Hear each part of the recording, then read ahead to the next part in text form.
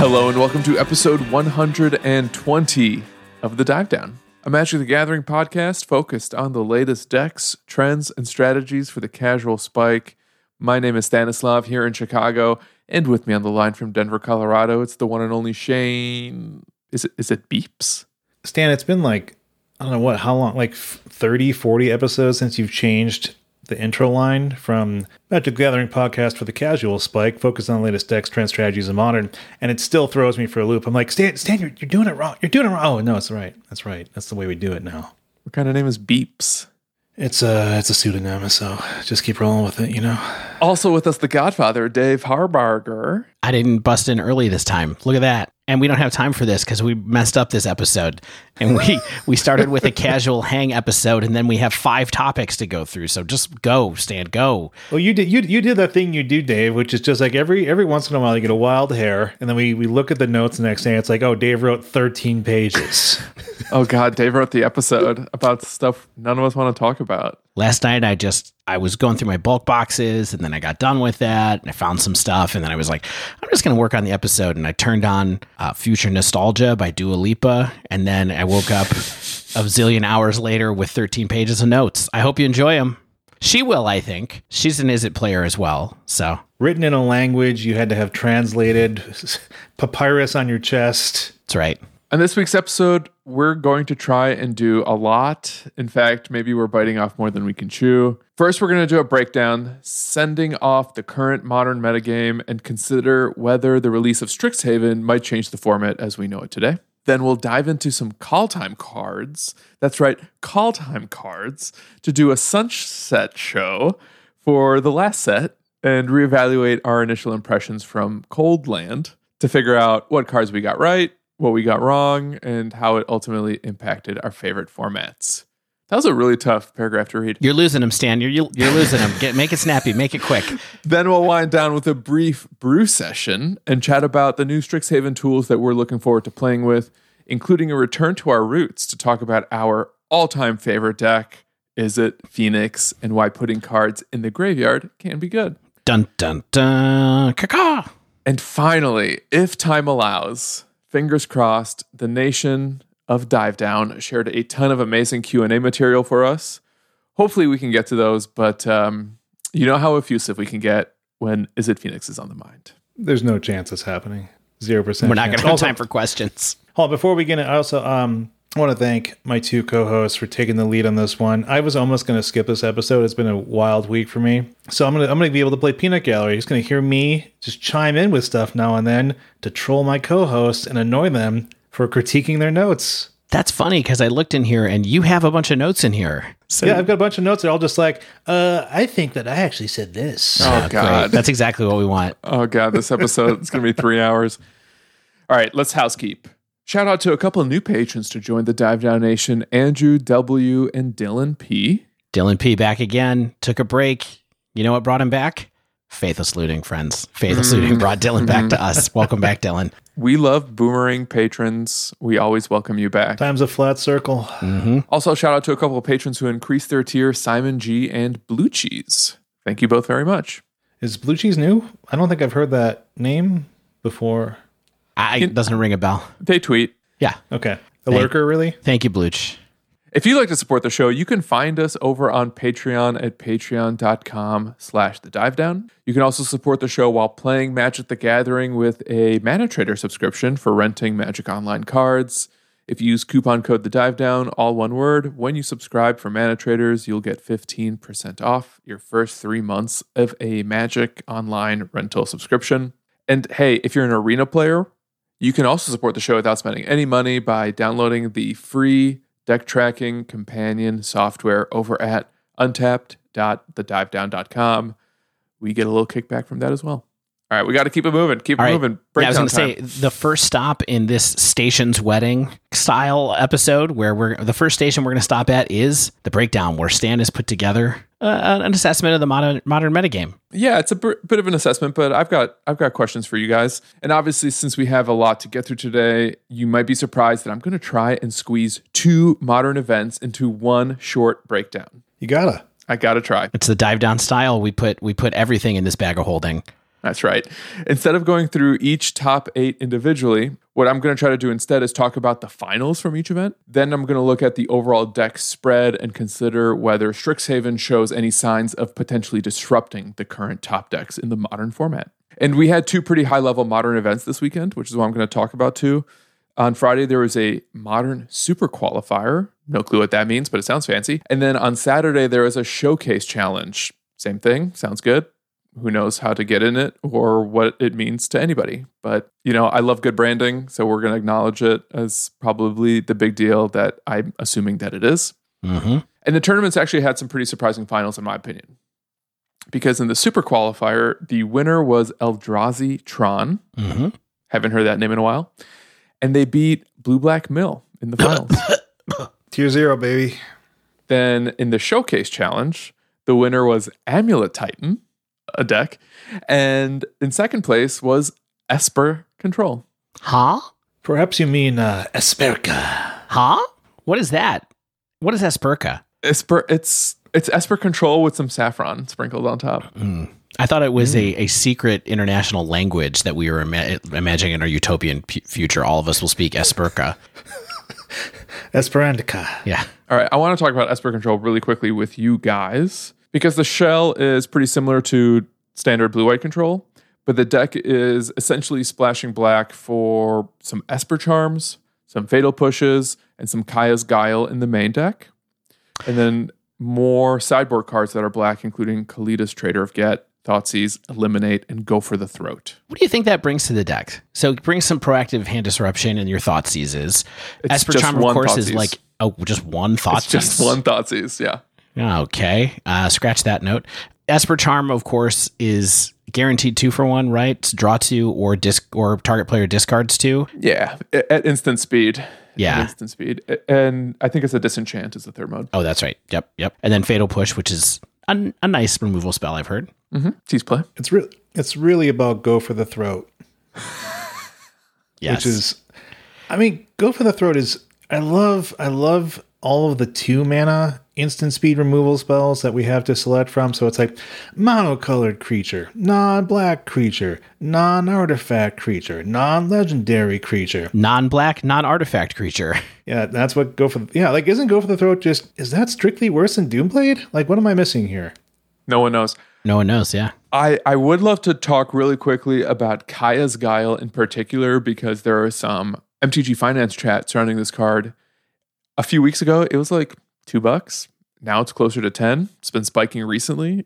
And as far as I can tell, the only real reason is that it's just popping up in this Esper Control deck in Modern that is getting increasing popularity. So I've seen this deck floating around on Twitter, but haven't taken a deep look at it. How many does this deck run? 4 Kaya's Guiles? It runs a lot, right? Yeah, so the one that came in second place had 3 in the main and then a 4th in the side. Wow, that's amazing. For those who don't remember, it's an instant 1 white black, choose 2. Each opponent sacks a creature, exile all cards from each opponent's graveyard, create a 1/1 white and black spirit creature token of flying, and then you gain 4 life.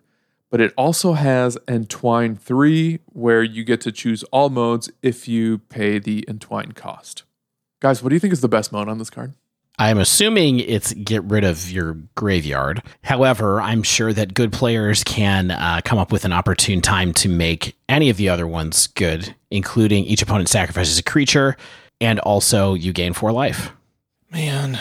So this Esperka deck is run, how many Esper Charms does it typically run main? I believe this one had 3. So there's 3 CMC instant speed modal spells that this deck thinks it can just run, and apparently gets away with it, which is delightful. Can I blow your mind? It also has, I think, 2 or 3 Archmage's Charms. I was going to say it also has that. Yeah, that card too. Amazing. Yeah, the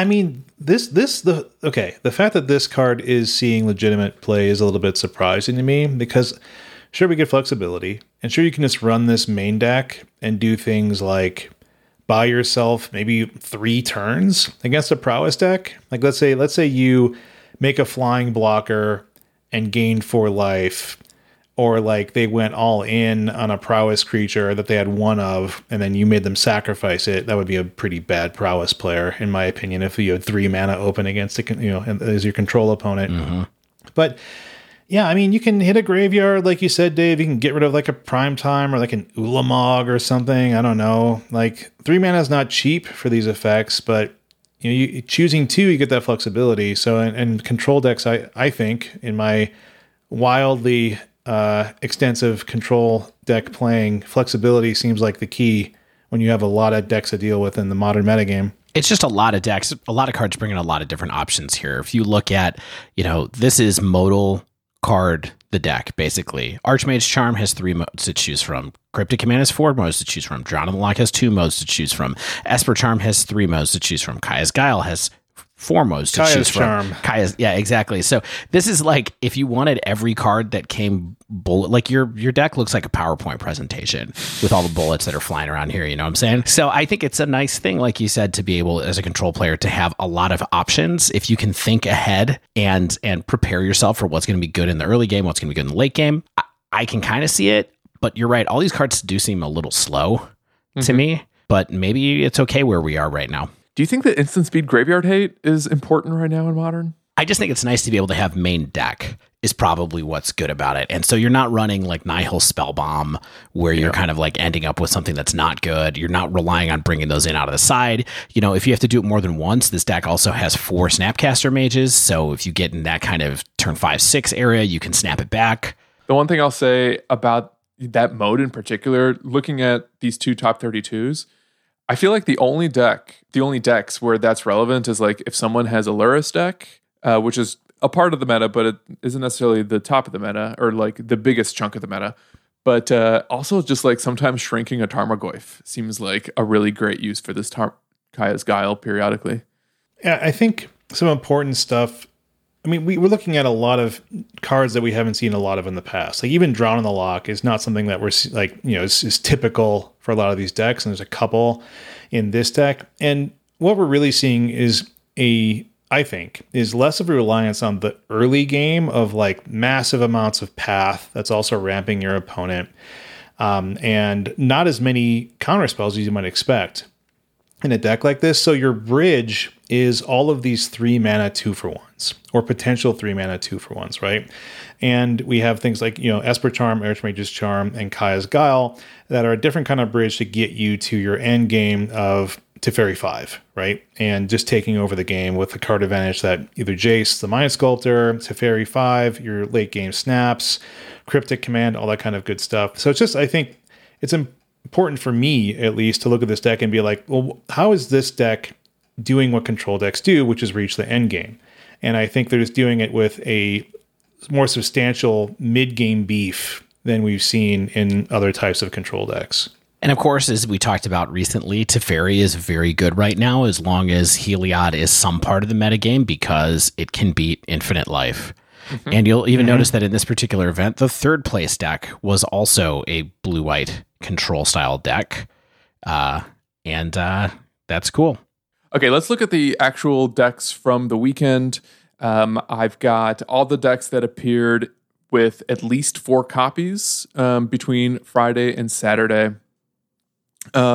With 8 copies was Izzet Prowess, followed by Mono Green Tron and Boros Burn with 6 copies each. And then we had Heliod Convo and Niftalite with 5 copies each. Okay. Yeah.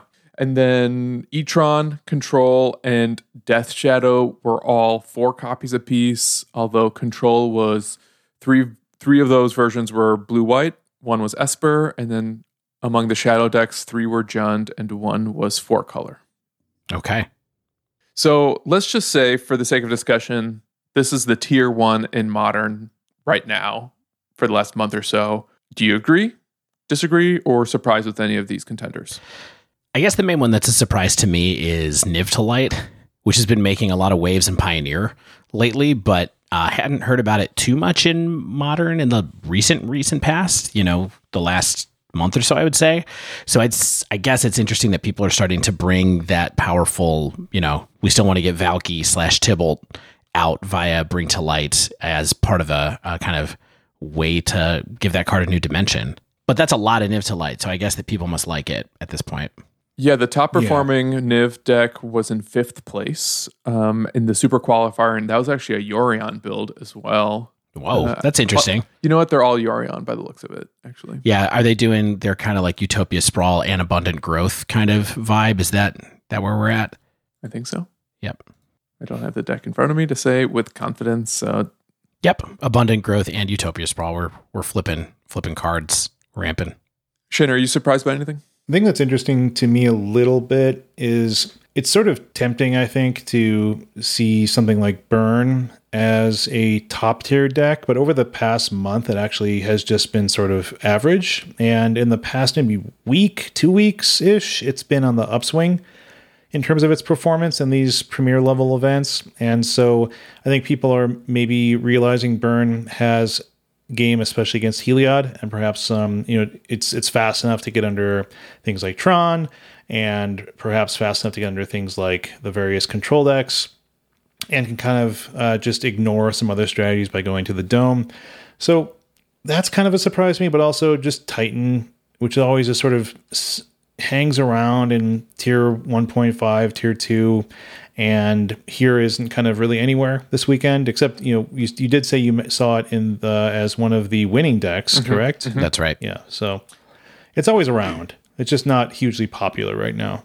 Yeah, there were 2 Amulet Titan decks in the Modern Showcase, and then in the Super Qualifier, there were 2 red-green Titan decks, so like Titan Shift, basically. But that's it. 4 decks had Primeval Titans.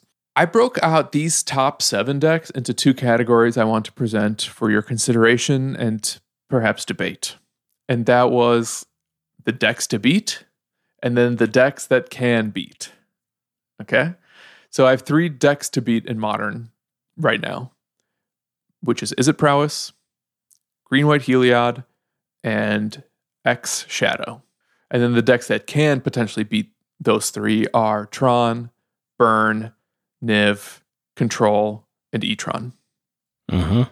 Yeah. I mean, the question for me, Stan, that I thought of when you said these are the decks to beat, like what makes a deck to beat exactly? And I don't mean I question your tier there.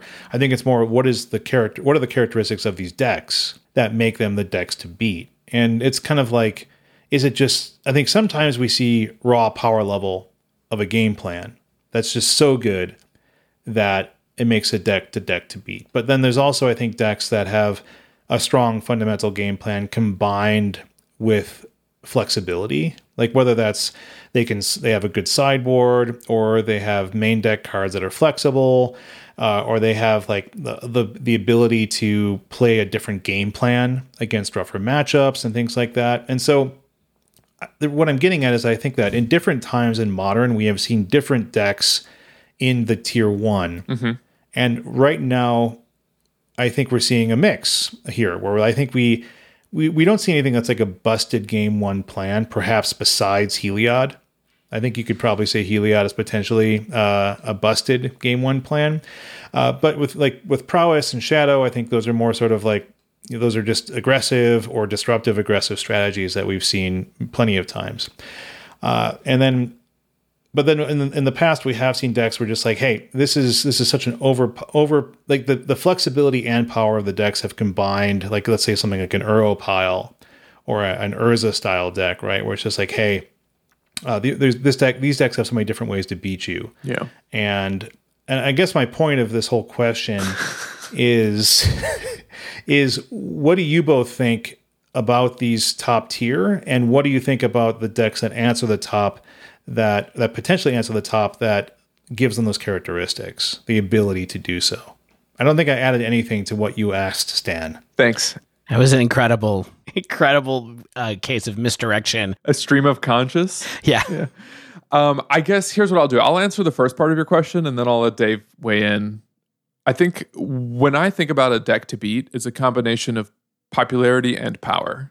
And I think that's something we're seeing with Heliod, Prowess, and Shadow in particular, in that all 3 of those are very proactive strategies that kind of demand an answer from their opponents to win, I think, with some exceptions maybe. And I think that's where Burn kind of comes in as like the deck that can answer the top because it gets potentially under some of those strategies.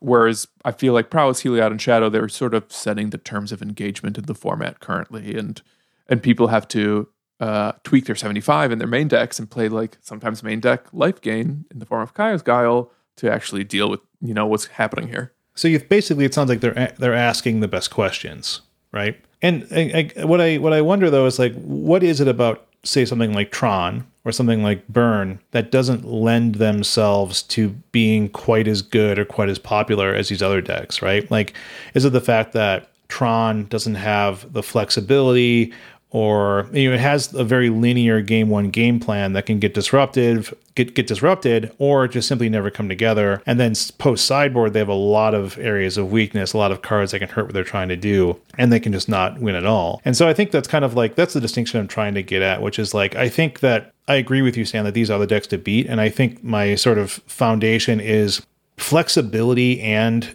linearity, like, is kind of an interesting combination to have, right? Which is like, I have a lot of ways to win the game, and like something like Heliod, right? Doesn't even have to have a sideboard that is like anti-hate. You know what I mean? Like, it's like something like Path to Exile and Skyclave Apparition is just so good at being flexible while still being either main deckable or a super, like just a perfectly fine sideboard card to always have access to, right? Versus like, if I want to beat Heliod, I don't want to run 4 Blight Beetle. Right. Because it's like, then I have 11 cards from my sideboard against other decks. Yeah, they're just playing Damping Sphere, I think, to beat Heliod. So let's say you're trying to be proactive in this new metagame.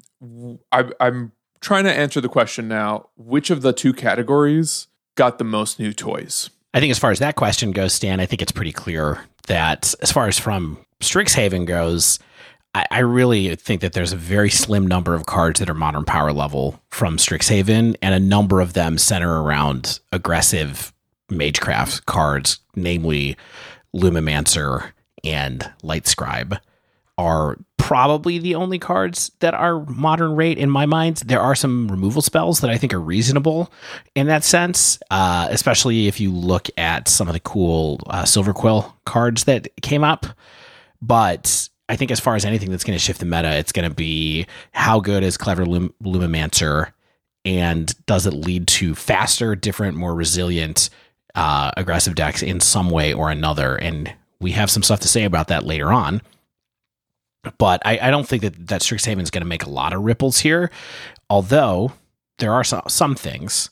So what else did you see, Stan, that might make some ripples other than Prowess Magecraft kind of builds? Right. So I think those two Prowess cards are important to point out, even though they don't look like Izzet Prowess cards. They look like they're probably going to require some kind of shift in that deck strategy, and maybe introduce a new type of Prowess deck altogether. You mentioned the Silverquill cards. It's Orzhov. And, they got Vanishing Verse and Baleful Mastery and Fracture, which I think are all removal spells, essentially. So that makes me wonder whether an Orzhov control deck can become more of the de facto control strategy, or if Esper just remains like your go-to strategy if you want to play control is 3 color, because you want black for, such strong versatile removal and exile effects that can answer Heliod. Yeah, I mean, let me hit you with this. What if things get good enough that it just becomes blue-black, where maybe all you want to run really is Baleful Mastery, and that's enough? Mm-hmm. Maybe. I don't know. Also cool. We did get a couple of cards that I think what I'm curious to see is whether or not they can potentially elevate other decks that we're not seeing in the current tier 1, because I don't think they slot really neatly into some of the strategies we've been talking about currently, which those are Strict Proctor and Elite Spellbinder. Really powerful in the way that they interact with opponents' plans, but these are like white creatures. They're essentially hate bears. And I don't know where they can go, but I wonder if they could potentially have the type of impact that Maul the Skyclave did or Skyclave Apparition did in elevating, former white-based Taxes decks and making some kind of like white-based mid-range deck more powerful moving forward. Yeah, I mean, I think Strict Proctor is an important tool against a whole bunch of things, but namely Titan, right? Because they can't really interact with it. And so, especially without the green-white builds being popular, which it doesn't look like they are at the moment, we're back to kind of Amulet. And so I think that that'll buy you some time, but there's probably other fringe decks from there. Elite Spellbinder, I'm a little less convinced of. I think it's a playable card, but I don't know if it's going to get there to make any major shifts in Modern, at least. But we'll see. I mean, I think that it's a new tool for the toolbox. Here's a curveball. Could Niv Mizzet be picking up some toys from all these crazy new gold cards they're seeing? I think just Vanishing Verse is the card that I would put on that list of things that Niv might pick up in that sense. But I could be wrong, but that's the one that comes to mind right away for me. I wonder if some of these gold dragons might be new alternative threats that you can put into a Niv deck that Niv actually finds as well. It's potential. I think that you Rip Apart is also feasible. I think like one of the only Boros cards that runs is like Lightning Helix right now. Mm-hmm. Last question. Heliod is probably just here to stay, right? We're not seeing something like Grafdigger's Cage or Damping Sphere that practically anyone can run to kind of unilaterally try to hate out what Heliod is doing. Yeah, it just kind of gets back to what I was getting at before, I think, which is just like Heliod's anti-hate is not specific. You know what I mean? Like, it's not like it's running for Nature's Claim. It's just able to run the same stuff, like either main deck apparitions or sideboard paths or even more apparitions to like be like, oh, you have a creature that's trying to stop me? Well, bye. Or you have, even if it's like an enchantment or something like that, then you can Skyclave apparition it. And it's pretty rough when it's just like the tools that it has to stop what people are doing are just flexible and less targeted than what people have to run to try to stop it. Cool. Yeah, totally agree. Heliod's going to be here for a while unless something major happens where it just can't keep up or someone has a lot of incentives to run anti-Heliod cards main without hurting themselves too much. I'm just surprised at how long it's been able to sort of not really be hated out in significant ways. So it shows the power of the deck. All right, I'm keeping an eye out on some of these new cards and maybe other surprises that aren't even really on our radar yet that someone finds that can maybe produce a new combo deck or something totally unexpected otherwise. All right, we're going to take a quick break, and when we return, we are going to keep ourselves honest and look at some Kaldheim cards now that they have been in the formats that we love for 3 months and talk about what we got right, what we got wrong, and what we got right in the middle. Stay with us.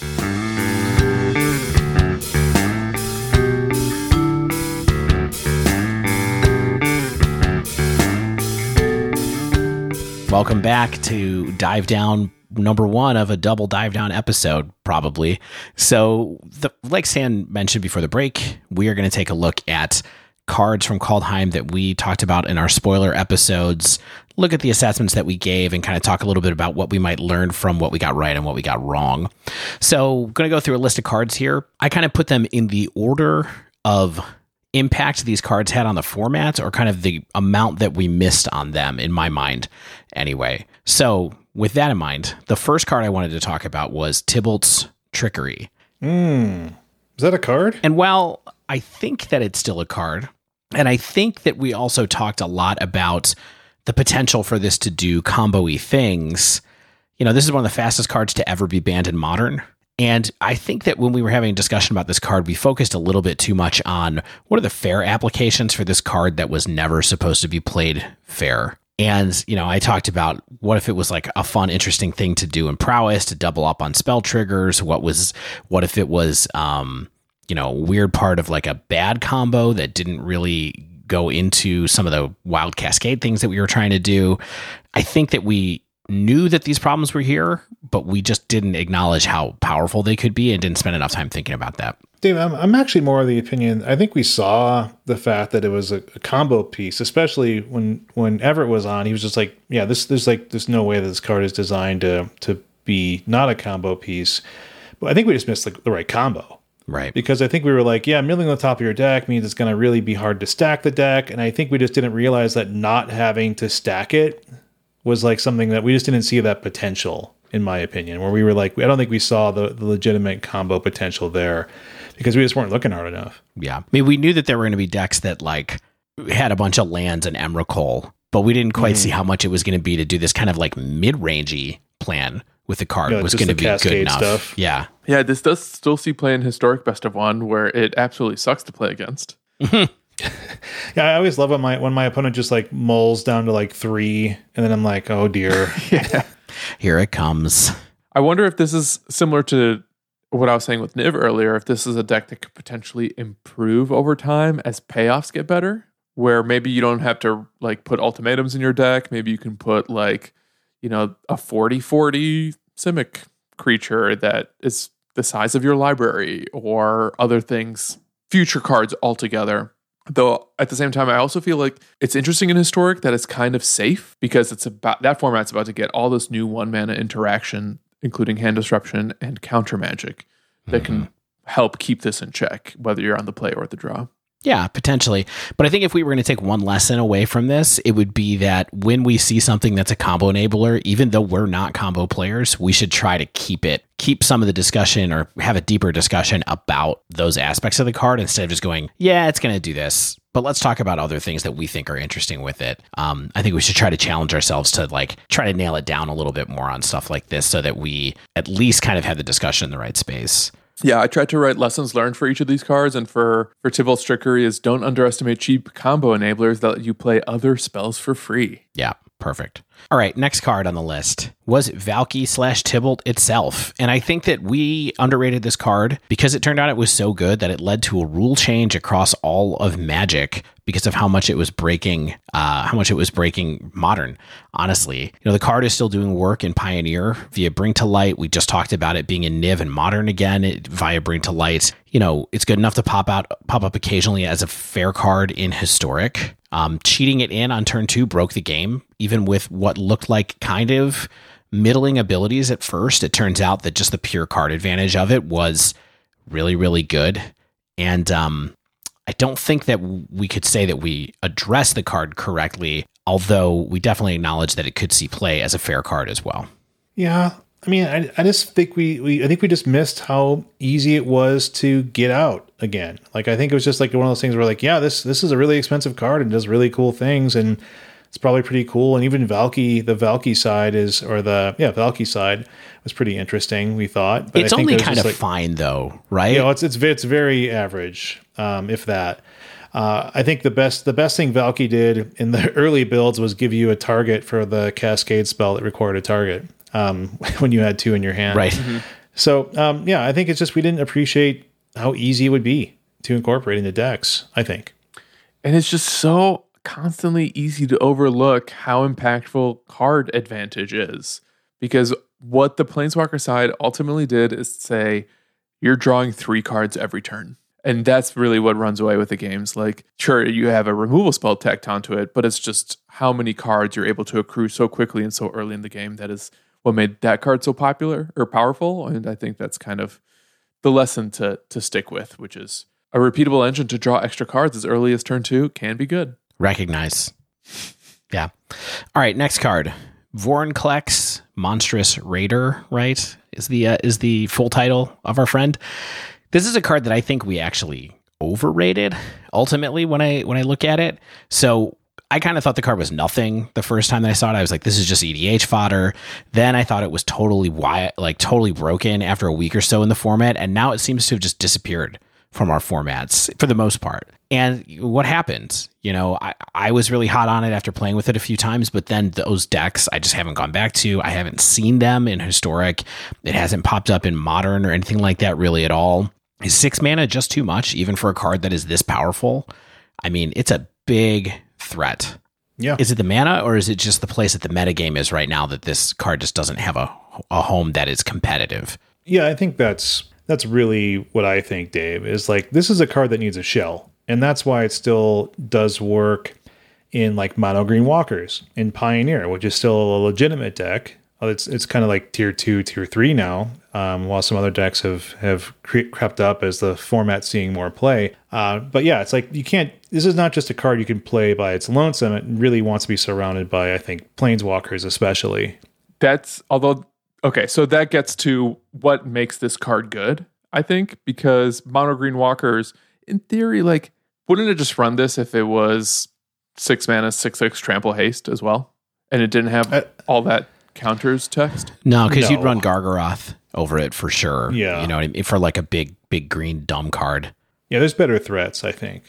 Yeah, to me, this still kind of just reads like a good standard card. And the reason it was really a big splash in that format early on was because of the interaction between opponents' sagas and this card, where it basically just negated whatever sagas opponents were playing, which were frequently some of the best interactive spells that you could run. And I think it's in that type of environment where this card really shines, where it's not just making your planeswalker stronger, but it's really making your opponent's cards worse.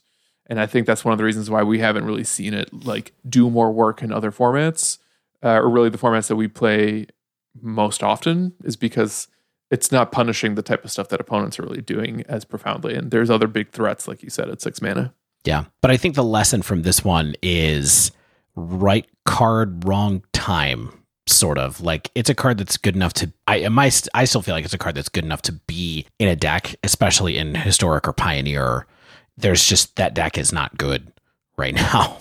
And it's... For and sure. the counterplay with it, like you said, too, is not good. Like, if there was a lot of Planeswalker control decks out there, this card is also good against that. You don't just need your opponent to be playing sagas, anything that gets counters on it. So, but we'll see. Doesn't make enough value on its own, I guess, is the way I would think about it. Yeah, entirely. That's entirely true. Yeah. Doomscar, next card. Overrated?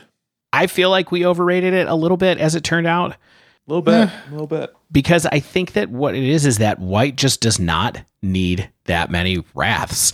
And we've reached kind of like saturation in all the formats that we care about much earlier, not earlier, but just like how good can a wrath be?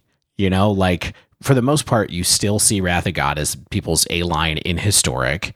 This isn't good enough to get there in Modern, and Wrath's not even that good in Modern. And in Pioneer, you have Supreme Verdict, which is just better because it can't be countered and it has more utility in that sense. So I feel like what happens is you're going to have people who want Wrath of God, and then sometimes they want Settle the Wreckage because the instant speed aspect of Settle is sometimes, and Exile is sometimes helpful.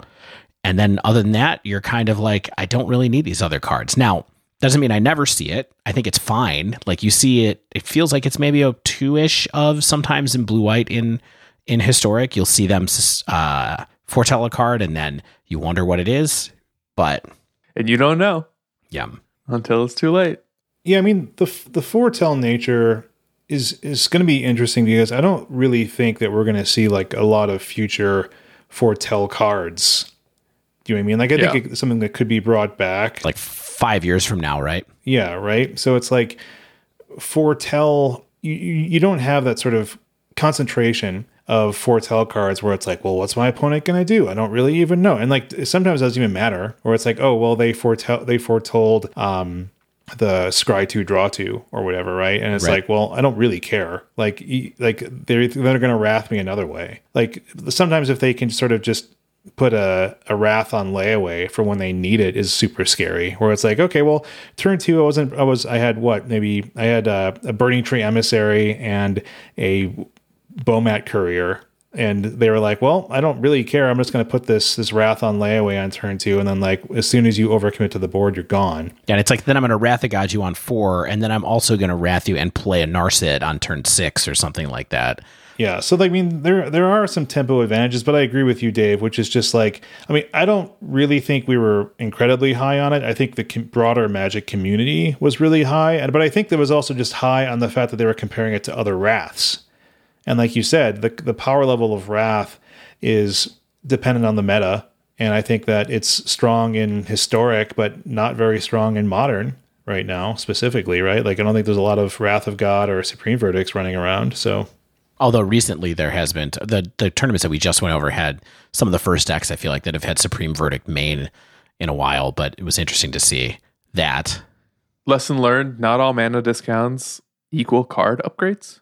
I mean, I think that's an interesting way to think about this, Stan, which is just kind of like, is it really that great to spend turn 2 and turn 3 to set yourselves up for a wrath? Like, Right. how many decks do you have to do that against where you're not better off just foretelling Behold the Multiverse instead and setting yourself up for cheap card draw and double spell later on? Yeah. Anytime my opponent foretells a card on turn 2, I'm living in constant fear of Doomscar. And then I'm just like, well, guess I can't cast any creatures now. And then But should you be? That's the question, is like how much, right? I mean, I guess you play elves a lot. And so, yeah, it's problematic there, but. Next card. Yep. In Search of Greatness. Yeah. We called this card as like the one we're most excited to play with. If you recall. Hold on, who? Which? I of you? did. Dave and I, yeah. It was like our last spoiler app, and we were just doing a little closing. Trust. I went back to look at what I said about this card. Yeah, so I can tell. Well, Shane has a grin on his face like he's like, you idiots. I was so right at the time. And he was. I mean, here's the thing. Card doesn't do anything the turn it comes into play. I have to constantly remind myself for these things that have splashy things that you have to, it hits a really high bar in order to make that a good card. And so, it's a whisker difference between this and like, you think about Aether Vial, which is also a card that doesn't do anything when it comes into play, but it's 1 mana. It helps you cheat on mana. This is 2 mana. It's much more unreliable in cheating you on mana. And so it just turns out it wasn't good. It's not good. It's bad, Jerry. Yeah, I mean, besides not doing anything when it comes into play, it's just sort of like it's inconsistent in the decks where you can play it. And I mean, like my take was like it just reads like a eye-poppingly good card, and then you're like, okay, well maybe it's just okay, and then like maybe it's actually bad. And I think it's kind of ended up being kind of bad, which is sad. Like this is the first card I tested. Like I crafted 4 of these day one. Ooh. And was playing like historic mono green walkers and stuff like that. And it just like, it never did what I wanted it to do. And it was like, well, that's kind of what I expected, but it sucks. I will say what I always say about bad cards that I want to defend, but it scries you a card. Thanks. All right. Scryed Lesson it. learned. Dave and Stan should stay in their lane instead of getting pumped about green cards. Non-elf green cards. All right, next card on the list that we had to talk about is Redain Valkmira, which is a card that I'm not even sure that we really talked about Redain that much or at all. But I do think that we underrated it a little bit because I think it turned out to be just better than everybody thought it would be, especially in Historic, because it had a line of text that turned out to be not important and a whole lot of other lines of text that were. We did talk about this on the spoiler app, and I hate having to say this, but Shane got it right. What did he say? Well, what I said something about this card? Yeah, you were like, this card's not bad, and it's not because of the snow text, it's because of everything else. And that's that sounds like basically me. exactly how it panned out. Where This card's not bad, and it flies, and it has vigilance. I will say this card has been resolved about me, I think, 1 time in 3 months. Yeah, I've seen it in the constantly evolving Bant or Selesnya Angels deck, in Historic at least. Yeah, I mean, I think this is just an available piece of like Flying tax. of tax tech that is helpful. And the one side helps tax the spells and the other side helps tax the damage. Turns out to be useful in both cases. And I just think it's a reasonable card that we just kind of took a pass on. You know what was weird about this card is that it was sold to us or overhyped by Wizards marketing when this card was spoiled. And they're basically like, your opponents are going to think twice about playing Snowlands because of this card, when it's in fact the worst part of the card. Everything else just is so much more relevant than the way it occasionally interacts with snow mana.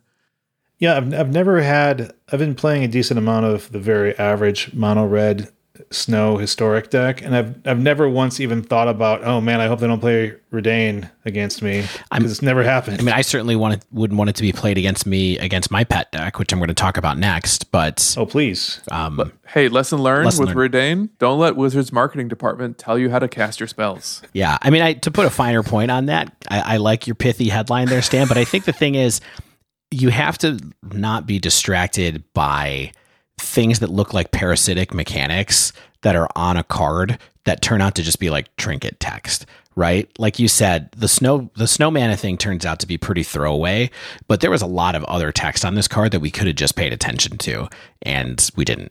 it's like an insurance policy, right? Where it's like this can always be around if snow's too good, Right. but there's also some other stuff. Right. That also makes it an actual card. This is a card, okay? This is a card, guys. It's my favorite moment of last week's episode when Shane was talking about the book, the library monster card or whatever. And he's like, this is a card, okay? So good. All right, next card. Ascendant Spirit. So when I was making like a list of the cards that I rated here, I think this is the only card that I put on this list that I think I rated correctly. Everything else I was like either overshot or undershot. But this card sees no play in Modern, but I've been playing it a lot in Mono Blue Spirits in Historic, and I still think it's a very good one mana value threat. I think it helps that whole deck be more comfortable with moving away from having that pirate sub theme that Siren Storm Tamer brought to the old Mono Blue Tempo decks. And it's better in that shell than in the original Tempo shells I was trying. You know, once you move into like having Rattle Chains being good and having Supreme Phantom and all those kind of things, I think that deck is like a reasonable deck, and this card is actually important in it. Totally agree. I do surprisingly well with Mono Blue in Historic, and I love casting this card in that deck specifically. Yeah. I kind of think it might even be Pioneer playable if that was still a format. We'll have to see, right? I mean, Spirits is quite good in Pioneer, so the question would be if you would or could find a way to have this card fit in there. But it's a fun deck, fun card. You just keep playing Mono Blue Devotion. It's a fun deck. It's probably not good. Hey, I have like a 70% win rate with Mono Blue Spirits. I meant in Mono Blue Devotion and in Pioneer. Pioneer, yeah. Lesson learned: blue cards can be good. Mickey is telling us in the chat right now that Spirits isn't good anymore in Pioneer. I'm sorry to hear that. I mostly meant it has a lot of options of cards that might be better than this one, but yes. You know what the actual lesson is? That one mana threats that have instant speed mana sinks that make that threat stronger and get you up on cards can be good. Can be good, and especially when you can cast it with Flash, which is also helpful. Well, you can't flash this one in. Off Rattle Chains, my friend. Oh, yeah. That's a Historic card, I guess. Yep, it's in Jumpstart. God, okay. I'll take your word for it. All right, next, Birgi. Birgi. I thought we were going to have some fun. We'll see. Maybe we'll still have fun with this card. Cost 3 days. Cost 3. Maybe there'll be something going on with Grinning Ignis coming to you live. Oh, yeah. That's a with thing. Strixhaven. I don't know. 3 mana is too much for this kind of thing, I think, ultimately, because you just got to be doing other stuff on turn 3. You need these cards that give you the mana back, I think, to cost 2. Yeah, it's just, I mean, like, my general thought was, like, it's just going to be too expensive for, like, your reds, even red halfway fair strategies where it's like, I just want to untap and go off, where it's just like, yeah, it's slow. But I do agree, Dave, that I think that Birgi's real home are fully broken strategies, fully unfair things. And I think we're going to see more of those, perhaps. I think there's a lot of enablers in Strixhaven that we haven't even really begun to see how they play out. Okay. More beyond Grinning Ignis? I think that's a big one. But I mean, we see so many ways of like, you get this spell back and like you have this cost reduction, or you can be able to cast this for free, or it's like, you know, it's just, there's a lot of interesting things in the red sphere that I think will be a thing. Whether or not it's a good thing, we'll see. Combo cards can be hard to evaluate, though. I mean, cost reduction or mana rebates are always flashy, and so you got to be careful with them is the lesson, I would say, on this card. Yeah, I mean, as Brian Gottlieb always says, if it's free, it's me. But unfortunately, Birgi herself is not free enough.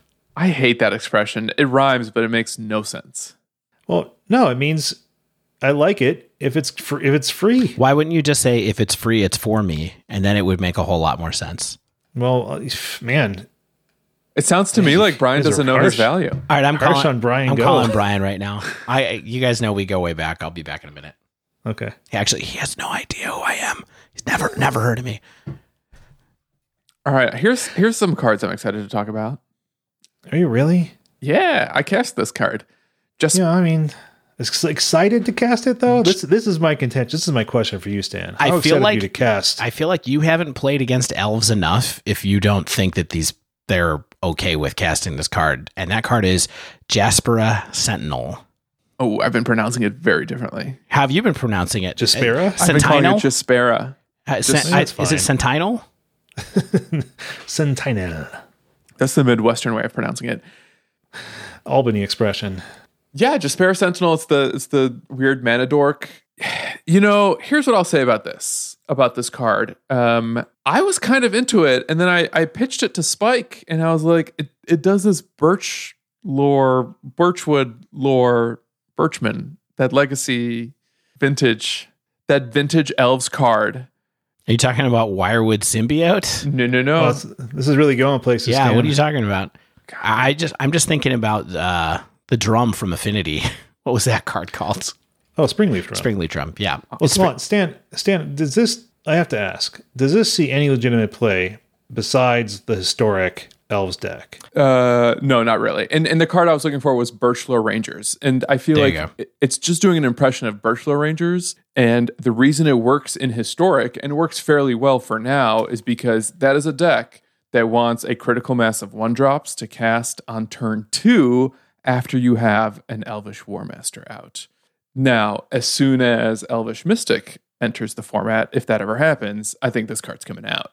Yeah, poof. Be But gone. it's just the best redundant piece to Llanowar Elves, basically, right? Is kind of what it is. Like we needed 8 elves. We're not necessarily playing 4 of these. Like I went from 4 to none, and then I settled on 2. And it's really just because I just want the occasional extra 1-drop. Since what this doesn't do is it doesn't let you play 3-drops on turn 2, which is actually what Elves wants more than anything. But it does let you spend 3 mana on turn 2, which is sometimes good with a War Master. Got it. That makes a ton of sense to me.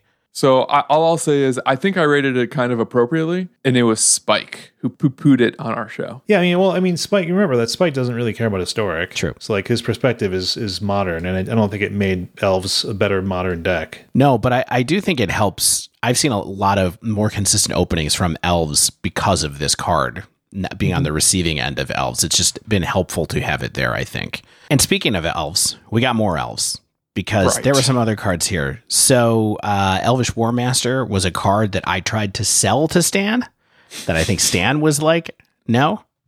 Why don't you talk about it, though? Yeah, I mean, speaking of cards that actually did make an impact on modern Elves, it was Warmaster and Realmwalker. Yeah, man, Warmaster is surprisingly annoying to face down. Like, it's like the problem with Elves when I see it on historic, at least, is like there's so many threats where I'm like, well, I gotta remove that one. Well, I gotta remove that one. I gotta remove that one, because it's like either providing too much ramp or too much power to the board or too much token creation, and it's just like the Warmaster just adds to that pile. Hallmark of a good deck. A lot of must-remove spells. Stan, I got a present for you here for paper. Is that foil? It's a foily Warmaster. I don't want your foil It's just cards, like you, Dave. bro. You can just have them. You don't have to. I'm not trying to trade it. You I can mean, just sure, put I'll take it put for it in a free. frame. I'll take it for free. I'll put it in my commander deck. I will say, I think we underestimated Warmaster a little bit. I think we actually rated Realmwalker mostly correctly. And a lot of people anticipated that Realmwalker would just end up being an Elves card. And that's exactly what basically happened. Though I think at first, at least I didn't fully appreciate how impactful Warmaster could be and just how many tokens it can generate. It's a lot. That's really Yeah, it's what's super annoying. so good about it. And that you can occasionally do that at instant speed if you have an Imperious Perfect or a Coco or Elvish Clan Caller and 6 mana. It's the worst. It's the literal worst. All the different ways that it can happen on your turn and their turn that they can get tokens. And then why not also provide pump when you have like Yes. the ability to make a quadrillion mana with all your elves and the elf mana production cards? It's like, well, I'm pumping my whole team. Cool. And giving them Death Touch. Oh no. Lesson learned. Turns out flooding the board with a ton of tokens can be good. Also, Future Sight on a stick can be good. And also, 1 mana dorks can occasionally see play in the absence of Elvish Mystic. This has been Elves 201. Thank you for attending. Let me talk about the next card.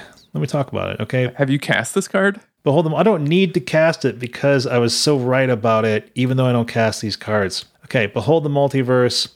That is the Foretell Scry 2, Draw 2. Costs 4, cast naturally, but you can lay away for 2 and untap and then cast it for 1 on the blue, correct? Yeah. Okay. Yeah, it's a good card. It's 2 cards. Oh, 2. Yeah.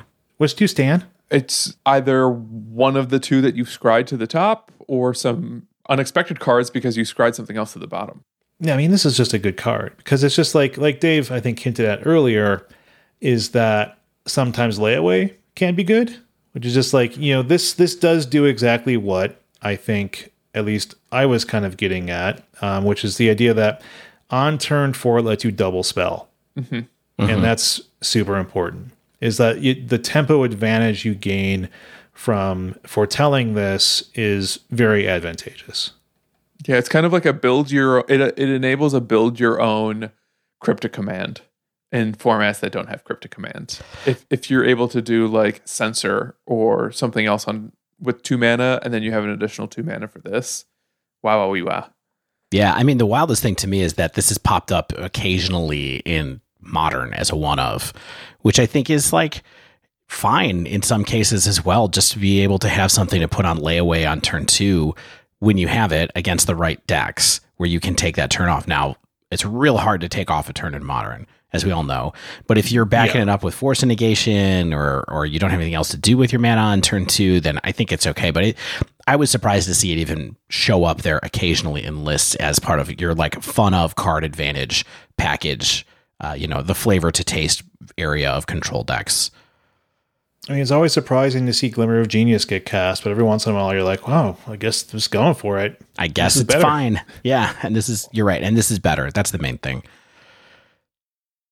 Okay. Next card. All I'll say about this card, every time I'm like nervous that my opponent foretells something on turn 2 and I think it's a Doomscar, it's just always this. Right, instead. Yeah. That's because I think they only run like 1 or 2 Doomscars. Like they're not running a ton of them. They're not running like the full playset where you're like every time it's going to be that. But it does help. It does help with the bluffing potential. And we did identify that like network of 2 mana foretell cards between this and Saw It Coming and Doomscar. I think that I see the Saw It Coming versus Behold a Multiverse package a little bit more often in Historic than like Doomscar being in there as well. But still seems okay. So I think I underrated this card a little bit. Shane, a little bit. Yeah, that's fine. All right, let's next card. I'm just going to say we had a long discussion where I was like, there's got to be a good boast card. I think it's Dragon Berserker. That card's not good. Let's just go on. Fine. Yeah. And then even Dave can be wrong. I'm wrong a lot, by the way. Apparently the lesson learned from this, if you believe the last 20 minutes of this podcast, is Shane is right about spoilers quite often, which I'm not like fully emotionally ready to say out loud. I know.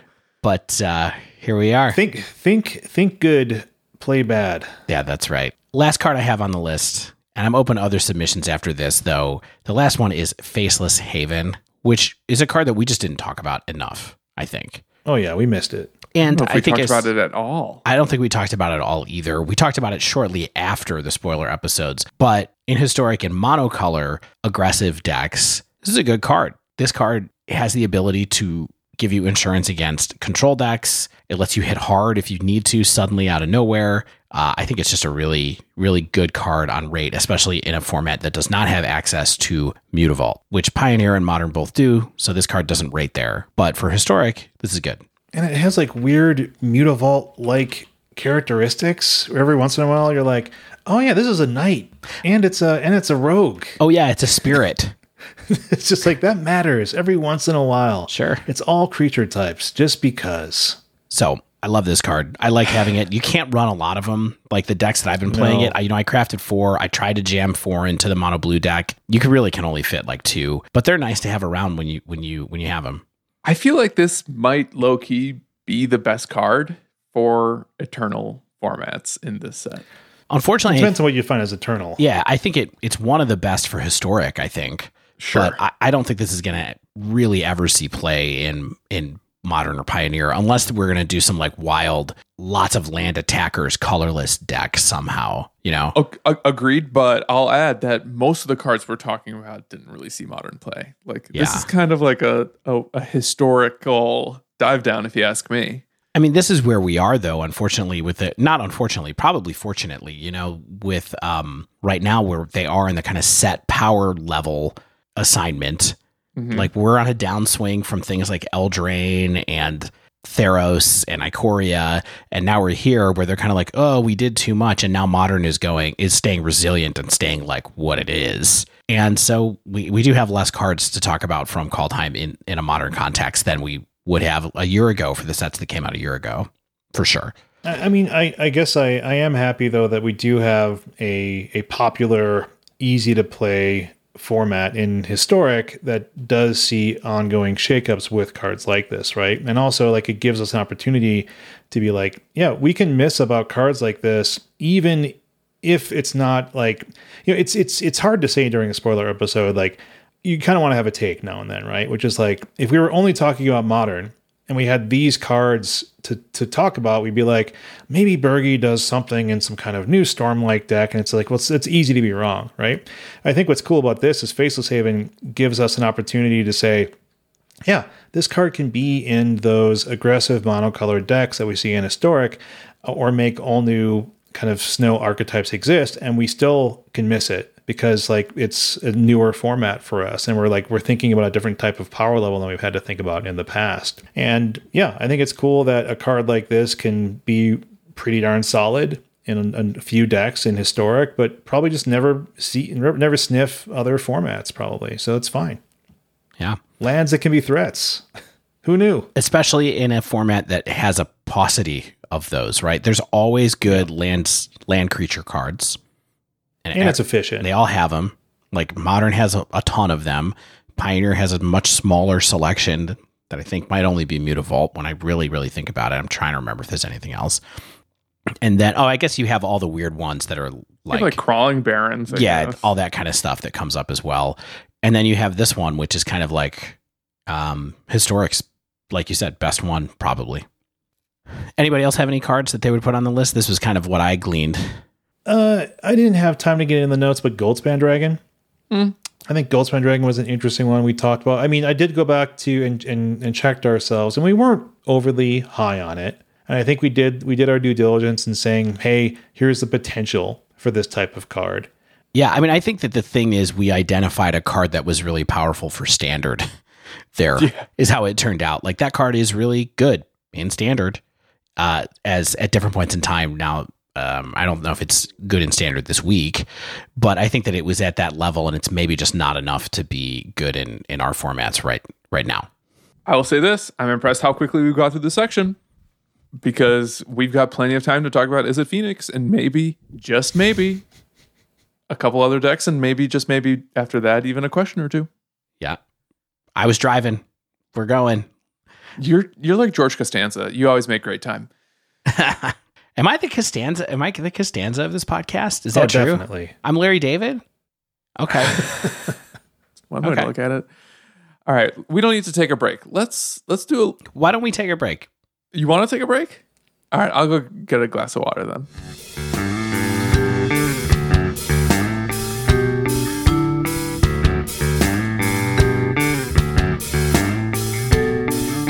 So for this special episode where we're doing a bit of a grab bag, we are going to do a second dive down essentially right now, or main segment, I guess you would call it, of stuff we're excited to play with this week now that Strixhaven is out. And, I think there's a lot of different things that we could pick from to talk about, but there is one thing that is kind of looming large over the formats that we care about based off of Strixhaven. And that is, of course, is it Phoenix going to be a real deck in Historic or not? Inquiring minds named Dave and Stan want to know. I think it depends on your definition of a real deck, because I can guarantee you it's going to see a lot of play win, lose, or draw, especially on Thursday when the new set goes live. Immediately, people are going to be all over it. Like, this is the first thing I'm spending my wilds on, and that's just because I know from hearing the internet, I have a little thing in my ear that tells me what people are tweeting about at all times. It's all anyone's talking about. Are the birds back in town? It seems to be, huge as far as discussion goes. And you knew we would come back to it because, of course, our first episode is an episode about playing Izzet Phoenix and also Self-Mill. Look, hold on. You both ever think about how that episode's like an hour, 20 minutes long? Yeah, I think about it all the time. It is? I don't even remember that. Yeah, it's really short. I don't know how we pulled that off. I don't know. Someday we'll get back to hour-long episodes. Maybe. Someday. We'll see. But I doubt it. Okay. The most interesting thing to me about Izzet Phoenix right now is not so much the fact that people are kind of treating it as if it's a foregone conclusion that it's going to be back. I don't think people are treating it as a foregone conclusion that it's going to be good. But I do think that there's a lot of debate around a couple of really interesting things in the deck itself that I kind of wanted to talk with Stan about, because we haven't had a chance to talk about it, get Shane's impressions about several different like decision points that are presented in the deck right now. And so here we are.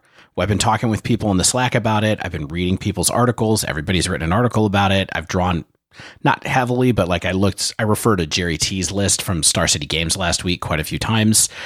I just want to say welcome back, bird friends. We've been waiting for you. All right, so the first thing I think we have to start about when we think about a deck like this is, of course, the lands. Really quickly, one thing I was curious about, Stan, is when you think about building a deck like this, the one thing that I've noticed a lot is that nobody is playing check lands in any of the lists that I've seen right now. They're all saying that they're going to go 4 Steam Vents, 4 Blue-Red Pathway, 4 Spire Bluff Canals, and between 7 and 9 basics. We're basically between 18 and 21 lands.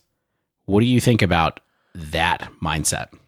I think you can play at least 1 Sulphur Falls, if not 2, because when you have 4 Steam Vent and you're going to have like at least 6 to 7 basics, that Sulphur Falls is almost always going to be Volcanic Island.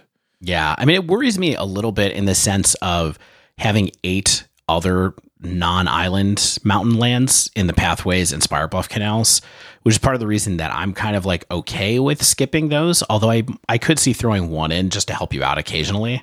I mean, you got to keep in mind, this deck is so full of cantrips that if you have enough lands in here and you have a decent opener, you're going to always be drawing into lands. So I think that's kind of your Sulphur Falls insurance as well. Like, that's interesting. You're going to be flush with lands. You're going to occasionally be discarding them to Faithless. Yeah. Do you favor a more or less land approach on a deck that has a lot of cantrips? Like, do you like the 21 or you like 18? I actually have grown. I'm at a point in my life now, I'm a little older, that add lands. I'm always adding 1 land to almost any deck I get from the internet. Like almost always. So greedy. Every 21 land deck that I play is 22. My Elves deck has 1 or 2 more lands than most of the decks I see online. So many red decks shave on lands way too aggressively when you're trying to cast like 4 drops. Like you need to untap. Like you need to cast your 3 drop on 3, and they're playing like 20 lands, and it's like nope. And part of that for me is that if you want to shave lands, do it post board. That's where I'm at. Like I'm just gonna put in an extra land main, always have my lands when I need them, and then if I feel like I'm on the draw, or if I feel like I need to play low to the ground for whatever reason, like maybe I'll cut a land. Yeah. I do agree with some folks in chat though, which is like Turbo Xerox style decks typically can shave on lands because you do want to keep hitting gas, and you're going to see like hopefully half your deck. But yeah, I do agree that frequently people do try to skimp more often than they should. But also, these cantrips dig deep, right? Like Faithless digs a couple. Like if we were playing all things that only gave you a look at like the top card, and you're like, do you want this or not? Like if we were playing 10 ops in this deck, it would be like, okay, maybe I will shave lands a little bit to try to make sure I get into gas. But if you get to look at multiple cards, you can often send the lands away. So it makes me feel like I favor the slightly heavier lands to start out with on these decks as well. Great. All right, starting from the ground up, the lands are the scaffolding. I'm glad we talked about it a little bit. It is sad for me to see the check lands kind of like move their way out a little bit, because I felt like they were pretty powerful at certain points in time, but they are just, to me, they're just really rough when you have pathways, which I think are better. So, yep, I think people are just slowly realizing pathways rule. Yeah. Like pathways are super good. Yep. Okay, next core. So if you look at the way that the Phoenix deck, next area of questions I have, the core of the Phoenix deck, right, is basically how are we going to draw cards and get Phoenixes into the graveyard, and then what are our threats, right? The true core within that core of every build that I've seen right now, and I don't think there's a lot of debate around this, is 4 Faithless, 4 Brainstorm, 4 Opt, 4 Phoenix. Okay? 100% agree with you. I was thinking about the core of this deck before I even saw these notes you wrote, and in my mind, it's like we just copied and pasted one another. Like this is, I think, at least at first, going to be what every Faithless looting or every Phoenix deck looks like at its core. I'm truly dreading the number of decision points that I'm going to have to see brand new like Phoenix players and brand new brainstormers, including myself, and people playing like there's just Faithless Looting. What do I discard? Brainstorm. What do I put back on top? And in what order? Yeah, it's just like there's just going to be a lot of stuff. I mean, I think there will be some auto decisions, but not a lot. And that's what people like about this deck, and I appreciate that. But woof. Here's all I'm going to say about that. I've given that some thought as well. And I think the arena interface is going to make those decision points not take as long as I think some people fear. Yeah. Yeah, I'd prefer that you were right rather than me in this case, my friend. So let's say theoretically that we chose to make a 20 land build of Phoenix from our discussion earlier. And we're going to play these 16 cards that I just outlined for sure. Not really worth discussing them because we know how good they are. We know how good Faithless is, Brainstorm, all that. Opt. Opt is the one that I'm a little bit kind of like, well, you just have to play Opt. Yeah, and that's the one that like I feel like could one day get cut too. You would need something more powerful at 1 mana because that's the real reason that Opt is there, right? Right. But at any rate, what that leaves left is 24 slots for us to look at in the main deck. And I think that's where the interesting stuff is kind of going on. Mm-hmm. So the first thing I wanted to talk about as far as this goes is the secondary spell suite within these Phoenix decks classically, and even in Pioneer and things like that. There's kind of 2 different card styles that go in this secondary spell suite. And usually it's around like 15 additional cards. Like, so it's kind of 2/3 of the 24 cards I talked about are spells, and 1/3 is kind of like additional threats that supplement Phoenix. So set that aside. The 2 kinds of spells that you generally have in this deck, interaction and additional draw and filtering, right? And so I thought it would be interesting to start talking with the interaction spells really quickly. Basically, from what I've seen, they come down to 3 different cards. You got your Lightning Axe, you've got Shock, and you've got Pillar of Flame. There's usually 4 to 6 of these cards total, but I think there's some questions here about like how you split that up, why you split that up, and what you would do with these cards. Yes. So Lightning Axe only hits creatures, so it's a little narrow, and there's certain situations where it might even be dead, but it's a way to discard your Phoenixes, so the upside is quite high. And it's a 1 mana spell too, so you can even discard a bird and get it back on the same turn as early as turn 3. Right. Super powerful card against any creature deck because it advances your plan and it takes out a good sized threat from them for super cheap. Yeah, I mean, you look at sort of the Pioneer pedigree where if you haven't been paying attention, Phoenix is very back in that format. And they do run a good amount of Lightning Axe. And I don't think there's a drastic difference between the 2 formats and how, like you said last week, Stan, and how they play to the board. So Lightning Axe, still a very good card. Agreed. So now we have Shock. But how many do we run is my question when we look at it. I think it's 2 personally, or 3. Man, but I tend to lean back to 2. And I can easily see 3, like against Angels, against Gruul, against Auras. Like they suit up an Aura, like 2 or 3 Auras, and they're like, oh, my things have got 5 toughness now. I'm in the clear here. Lightning Axe. Mm-hmm. So I'm leaning with Shane currently because Historic is such a creature-based format. And I feel like there's really only 1-ish deck where it's actually dead, which is Control, but even Control will sometimes make a Shark token. So that's why 3 might be justifiable, or at least having that 3rd one in the side. I mean, this is a looting deck. Yeah, pitch it, or it doesn't matter. And here, like this, like, you know, there's a. Oh man, that stupid beast. You know, there's just so much stuff that like let's say you there's gonna be a lot of times when you can't swing in because like the crackback will kill you in a format like Historic. Like I think you want the interaction. I think it's also worth pointing out that discarding a card to Lightning Axe is part of the cost. So you can always count on it to get a Phoenix into the graveyard, even if you're trying to use it against something like Auras, where they might use a protection spell on the creature you're targeting. Stan, are you saying that sometimes discarding cards can be good? It makes me nervous, but if there's a deck to do it, I guess it's this one.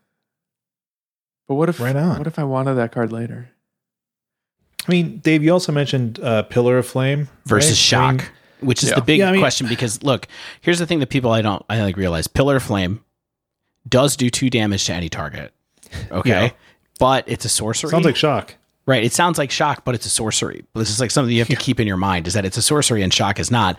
However, Pillar exiles a card. Yeah. In that mirror, which I think is probably be like 30% of the metagame for the first 2 weeks, you're going to want some pillars. Yeah. The big thing about this, though, is that do you run a full play set of pillars or do you mix in shock because of Finale of Promise, which we'll talk about in a couple of minutes, because you do want to have a mix of instants and sorceries in your deck.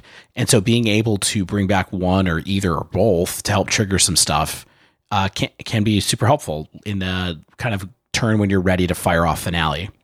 I think the reason you mix them up is because the sorcery speed is a liability more often than we may be giving it credit for. And that's because even though it is good in the mirror, birds have haste. And sometimes if they have a big turn where they get a bunch of birds out of the graveyard, if your defenses are totally down, that Pillar of Flame isn't going to save your life. And I think like sometimes that shock will just buy you a turn that the Pillar of Flame might not be able to. Good point. So we're talking about 3 Lava Axe here. And then that also means that how many of these shock effects do you think you can fit into the deck? I think we got to run the full set because otherwise we would be running for Lightning Bolt. And I think we just kind of have to accept that we're just doing a bad Lightning Bolt impression here, and the deck would be running for Lightning Bolt. So are you 2/2 Pillar shock? Are you all shock? Like, what do you think you would try? I like 2/2. I might even go up to 5 and do like 3/2 of some 3 shocks, 2 pillars, or vice versa. Just because you want a lot of 1 mana spells. Like your 1 mana spells are so much more important than your 2 mana spells. Yeah, and it's an interesting point. So as we transition out of this area, we're kind of, the way that we're sketching this up now means that we're in between, we're in between 7 and 8 interactive spells in this secondary spell suite, which means we have like 43 or 44 cards in the main deck by our count. Mm-hmm. And so now we're going to talk about 2 mana spells. Mm-hmm. That's not bad. Yeah, that's the problem, right? Is that when you look at the rest of the spells you want to put in this deck, you're dealing with a lot of cards that suddenly cost 2. And so there's like space for, I think, 6, 7-ish cards from this list to be able to help you continue to do 2 things: draw cards and put birds into your graveyard. They all have different pluses and minuses. The cards we're talking about here generally are Strategic Planning, Chart a Course, Thrill of Possibility, and maybe even See the Truth. I don't think this is a See the Truth deck. I mean, hey, would love to be wrong. To quote Shane, would love to be wrong. The only reason it's on my list, it's in Jerry T's list, first pass at this deck, which I thought was pretty interesting. But you're only getting the draw 3 if you target it with Finale of Promise. Totally true. And I don't think that's enough. I'm unsure either. So, okay, let's set See the Truth aside then and say we're not going to run that card, okay, because it seems bad. But they all have different pluses and minuses on top of that, right? So Strategic Planning helps you dig deep and put extra cards in the graveyard, but you don't get to choose cards from your hand to put in the graveyard. Thrill of Possibility is a instant, but you have to discard first. And then Chart a Course is sort of the inverse of Thrill. Mm-hmm. Mm-hmm. The nice thing also about Chart a Course is that it has this like occasional fail case where it's weird to even call this a fail case, where it's just a 2 mana divination. Mm-hmm. And that's where you're attacking with some other threat and then you just draw. Yeah. Or attacking with birds, right? Like you've already gotten your birds out. Maybe you just have the 1. Like that happens sometimes. 3 birds on the bottom of your deck. You swing with 1 and then you're just drawing extra cards to find other threats. Yeah. I mean, the big thing that's interesting here to me too is that, we do have Faithless Looting in this format, but we don't have Is It Charm. And so the question is like, yes, we do. Good. We have a 3 mana Is It Charm called Prismari Command. We're not running any 3 mana spells in this deck, my friend. But it makes a treasure token. I don't think we are. It does make a treasure token, but I mean, hey, if you want to throw that on the table for consideration for this, I'm fine with that too. But I have not seen any proposed lists from anybody that have Prismari Command in the deck. Well, that's because you haven't been looking at my lists, David. Because I've been keeping them in my brain. Are you seriously thinking about that though? It seems too slow to me, to be honest.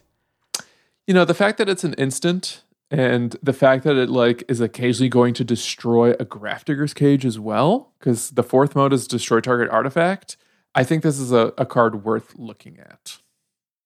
Maybe it's a sideboard card, but I don't know. Like, I like it more than See the Truth. If we're just going to stack those two cards against each other. I think that's fair. Do you like it better than Thrill of Possibility?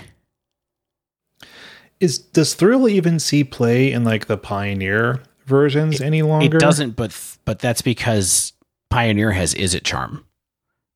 And we don't. And so trying to figure out like what that balance between instants and sorceries is at different casting costs, I think is like part of what's going on here. And I think that Thrill is only like a one of.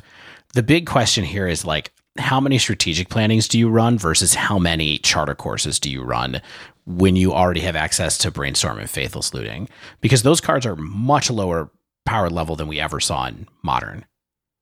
Yeah, I don't know if we're going to have that answer today. I think that's an answer that you identify playtesting and like figuring out how the deck kind of plays out and how the format even lines up and which ones end up being the most impactful in an average game. But I'm actually just leaning towards strategic planning right now based on my experience with that card in Historic and Pioneer because it lets you look so deep. And more importantly, it just puts two cards in your graveyard. Yeah. I got to tell you, I'm thinking the same way. I think strategic planning, like if I only had 6 of these slots to fill, I would go 4 strategic planning and 2 charter course. And if I have 7, I would go 4 strategic planning and 3 charter course. I really like strategic planning. I think it's a really good card. I also think it pairs well with Brainstorm. Yeah. Just because you can put you could put some birds if you don't have any other discard outlets, you can put birds from your hand on top of your library and then strategic planning them into the yard. That's great. Yeah, that's super good synergy. Yeah, I mean, it's interesting. We talked a little bit about the other secondary card that Pioneer has that, of course, Historic does not have is Treasure Cruise, which is like a hugely powerful card that was never in the Modern deck, won't be in the Historic deck, but is in Pioneer somehow. So maybe that's their Brainstorm, but it's part of the reason this working out this spell suite, I think, is kind of hard for Historic. So, okay, so Stan and I, our recommendations are strategic planning and charter course. Forget about the cute stuff. How many slots do we have left? So I think we have between, I would say 8-9 slots left from the list that we've been kind of like back of the napkinning right now. You know what I think? We actually have 6 because 2 of those slots have to be Finale of Promise. I actually think, so a lot of lists I've seen have been 3. Yeah, and sorry, I did miscount. So I think we still have 8. In our mental model, I counted finale in our stuff. So, but you're right. Ooh. We need 2 finales minimum. I've seen a lot of lists with 3 Finale of Promise. I think this card is super important here, right? So, Finale of Promise is the one that you want to have a sorcery and an instant in your graveyard, right? Correct, right? Yeah, and you want them to be cheap. So this is kind of like part and parcel of the whole deck. Yeah, and guess what goes really good with that? Turn 3 Finale of Promise for Brainstorm and Faithless Looting. Yeah, why not? Sounds okay. It's 3 spells. You get to put birds in the yard, draw some stuff. You get to like look at the top of your deck, then draw them off of then draw extra things off of Faithless Looting, and then put birds in the yard, and then have them trigger all off of a single cast of Finale of Promise. Should we talk really quick about how to sequence this on Arena so you get to resolve the Brainstorm first? Because I think you always want to resolve Brainstorm first. I agree. But I think this is going to be the type of thing that people are going to get frustrated over. They're just going to like order the cards incorrectly. Yeah. Maybe their first time doing this. And I think the thing you have to kind of keep in mind is it's the way the stack works is it's first one in is the last one out. So if you're choosing which order to cast cards in, the first one you click is the second one you're actually going to cast. Right. I mean, it's the same way on Moto, but it's a good point to like keep that in mind. Yeah. Okay. So why do you think we always cast Brainstorm first? Because it's going to allow you to manipulate the top of your deck and potentially let you make better Faithless Looting decisions. Right. I'm sure it probably boils down to some version of you have the most information that way, but I guess you have the most information about what ends up getting into the graveyard that way. Mm-hmm. That makes sense to me. That was what my instinct was. I was trying to think really quickly if there was a reason to just do your draw 2 first, to just peel 2 off the top. But I think that you really want to have as much of a dig deep as you can first. And so, yeah, I think you brainstorm first. Sometimes maybe it's better to opt first, because you could, in theory, put a card on the bottom of your library before you Faithless. Yeah. Yeah, but I think if given the choices, you're never gonna pick opt over brainstorm. Right, for because your brainstorm instant. lets you see 3. And Right. opt only lets you see 1 or 2. Right. Yeah. Yeah, exactly. So I think that's just kind of what it is. And sorry, I almost skipped over that. It's a super important card, but that does take up at least 2 slots in our deck. I think I would start with 2. A lot of people I've seen have 3. Yeah.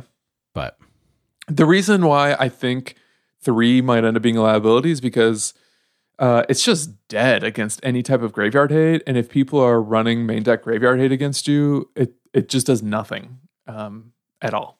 yeah, I mean, I hated playing this card in quantities of more than 2 in like mono red Phoenix, for example, towards the end of when that card was around. That was always really painful. You really almost never want to draw 2 of these, I don't think, personally. So I'm better with having this be something that lets you really power through if you happen to set it up properly. Mm-hmm. Okay, so that takes us to where we get to talk about the secondary threat suite.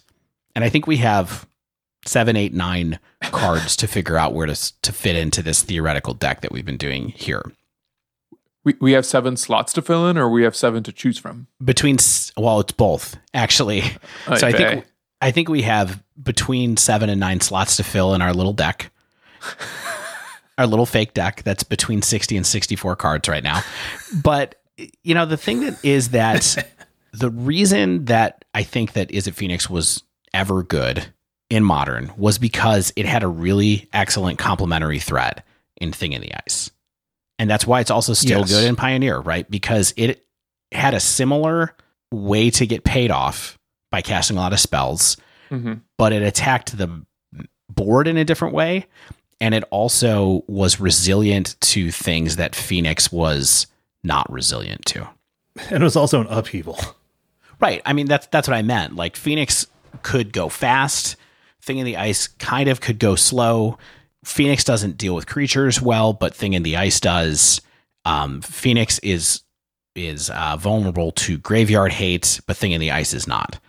And so you kind of get this kind of back and forth thing that lets you have an alternate game plan that fits with your game plan very well.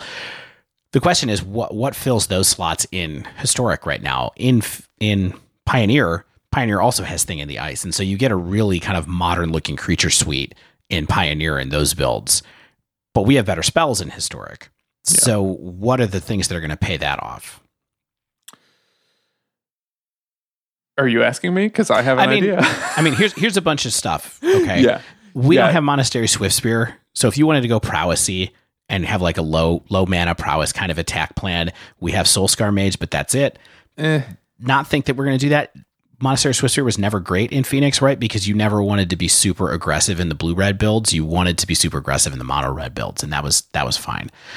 It was in the very first version of Modern Phoenix when like Ross first started taking down SCG tours with it, but then he eventually moved off of it, and most players did too. Yep. And then the secondary threat packages that I've seen right now all agree on one card. They all run Sprite Dragon, which is weird because Sprite Dragon is kind of just flying Soulscar Mage or flying Monastery Swiftspear in a lot of ways. So it is trying to play like an aggressive bent with these initial builds I'm seeing from people in Historic. But there's lots of other options as well. People are playing with Brazen Borrower because of the bounce. People are playing with Ox of Agonis in some quantities. There's also a chance that, you know, maybe there's things that are off the radar right now with like Magmatic Channeler, which is a card that has come up occasionally as a thing that goes well with Phoenix, although it's never quite got there. Yeah. But maybe this is the metagame to make it work. So I'm not sure what you're thinking about cards like this when you think about how you want to build your first pass. So my first pass, I think, is going to have minimum 2, probably 3, possibly 4 Brazen Borrower. Okay. Because I think Petty Theft is just so important. Grafdigger's Cage already sees main deck play. Yeah, Petty Theft is just such a powerful and efficient spell. Yeah. And I think that's pretty important. I don't recall if you mentioned Crackling Drake, but I think that's a nice one as like a 1 or 2 of, especially out of the sideboard. Yeah. So I didn't get to Crackling Drake. I think that that's super important too, but that's the big question for me at the end of this is like, you have some quantity of Sprite Dragons, you have some quantity of Brazen Borrowers, and then that leaves a hole for like your real marquee secondary threat.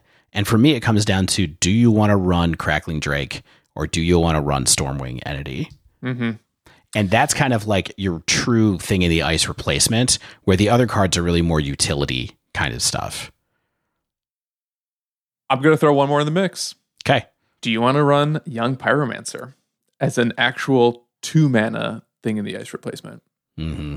I mean, I think that card always had trouble in Modern, and correct me if I'm wrong, but Young Pyromancer is also available in Pioneer, right?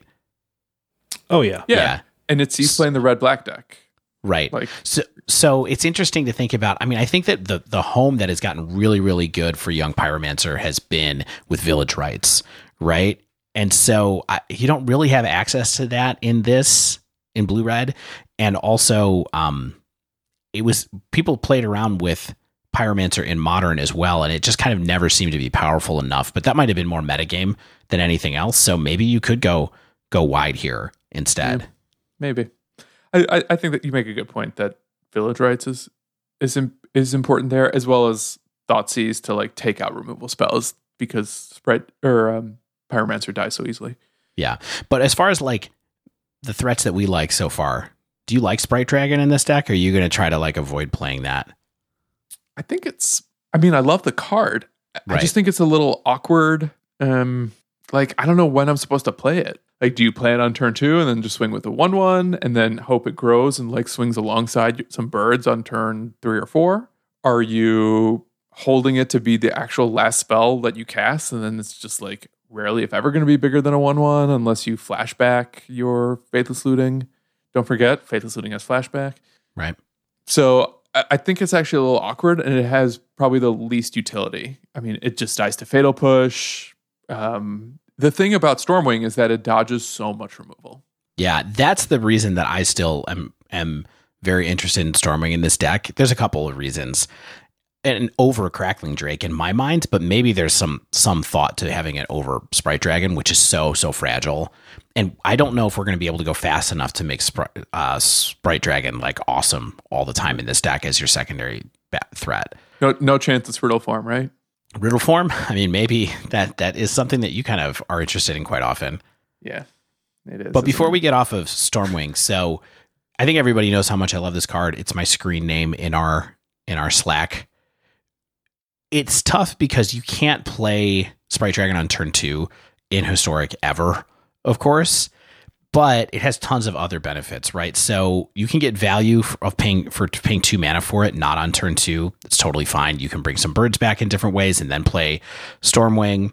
It synergizes really well with Phoenixes because of Brainstorm and Faithless Looting. You know, I think that it's interesting that those spells go so well with the Scry 2 trigger that Stormwing has when it comes into play, so that you can stack your deck, you can put things away that you don't ever want to draw, or you can fix the top of your deck after a Brainstorm really well with this. You're like, great, put these cards back, now send them away. Yeah. That's fantastic. I think that's kind of going to be the difference maker. Yeah. And then finally, like you started to talk about, Stan, it's resilient to a lot of really popular removal. It doesn't die to Blood Chief's Thirst until you get to 4 mana. It doesn't ever die to Fatal Push, and it can't be Skyclave Apparition. And so that's part of the reason that when I look at like the threats that I really want to play with, I really feel like Stormwing's probably one of the best ones that's available. Yeah, I think that it's tempting to overlook how good it is to avoid the Skyclave Apparition issue, which is like, let's say you gird yourself up to cast that 4 mana Crackling Drake, and even though it does cycle when you cast it, like for your opponent to sort of just Coco into like a Skyclave Apparition, tag your 4 mana threat, and you're just fishing for another important threat to get down, like you really can fight through the end game with a Storming Entity I think, a lot more strongly than you can even with the Crackling Drake, simply because of the warping characteristics of Skyclave. Yeah, I'm all for it. Okay, so this is fun. I have another deck I want to talk about that I think we're all kind of excited about, and we have a little bit of time left to do it. So do we have any like net impressions about this deck at the end of the day? Like, I worry if it's going to be able to keep up without Treasure Cruise, for example. But Treasure Cruise is broken. So, I mean, we'll see about the rest of the format. Like, it doesn't have anything that's quite that powerful, although Faithless Looting is super good. So, yeah, and Brainstorm. yeah, Brainstorm, I think I am in the camp where like Brainstorm is very, very good. We have a lot of tools in this build that we just sketched out that helps make Brainstorm even better than just like in Pauper, where Brainstorm is like not that good. It's fine, but we have a lot of ways to fix like bad brainstorms or fix our hands. I don't know. I don't know if, like, I worry about a deck like Angels versus this and things like that, where it's just kind of like a lot of flying blockers that my plan just gets shut down by. Yeah, it's a lot of work. It's sometimes a lot of work to make some hasty 3/2s, right? Yeah. Mm-hmm. And that's the kind of thing that it kind of gets to me sometimes when it comes to the Izzet Phoenix type truthers, which is just like, man, you all really like getting these Phoenixes back out of the graveyard, and your opponents are casting 3-mana 5/5s. Right. Like they're putting legitimate clocks on you without digging through 2/3 of their deck, because the top 10 cards of their deck are all gas. Yeah. I mean, the thing we're really going to find out here is like, can this deck exist without Thing in the Ice?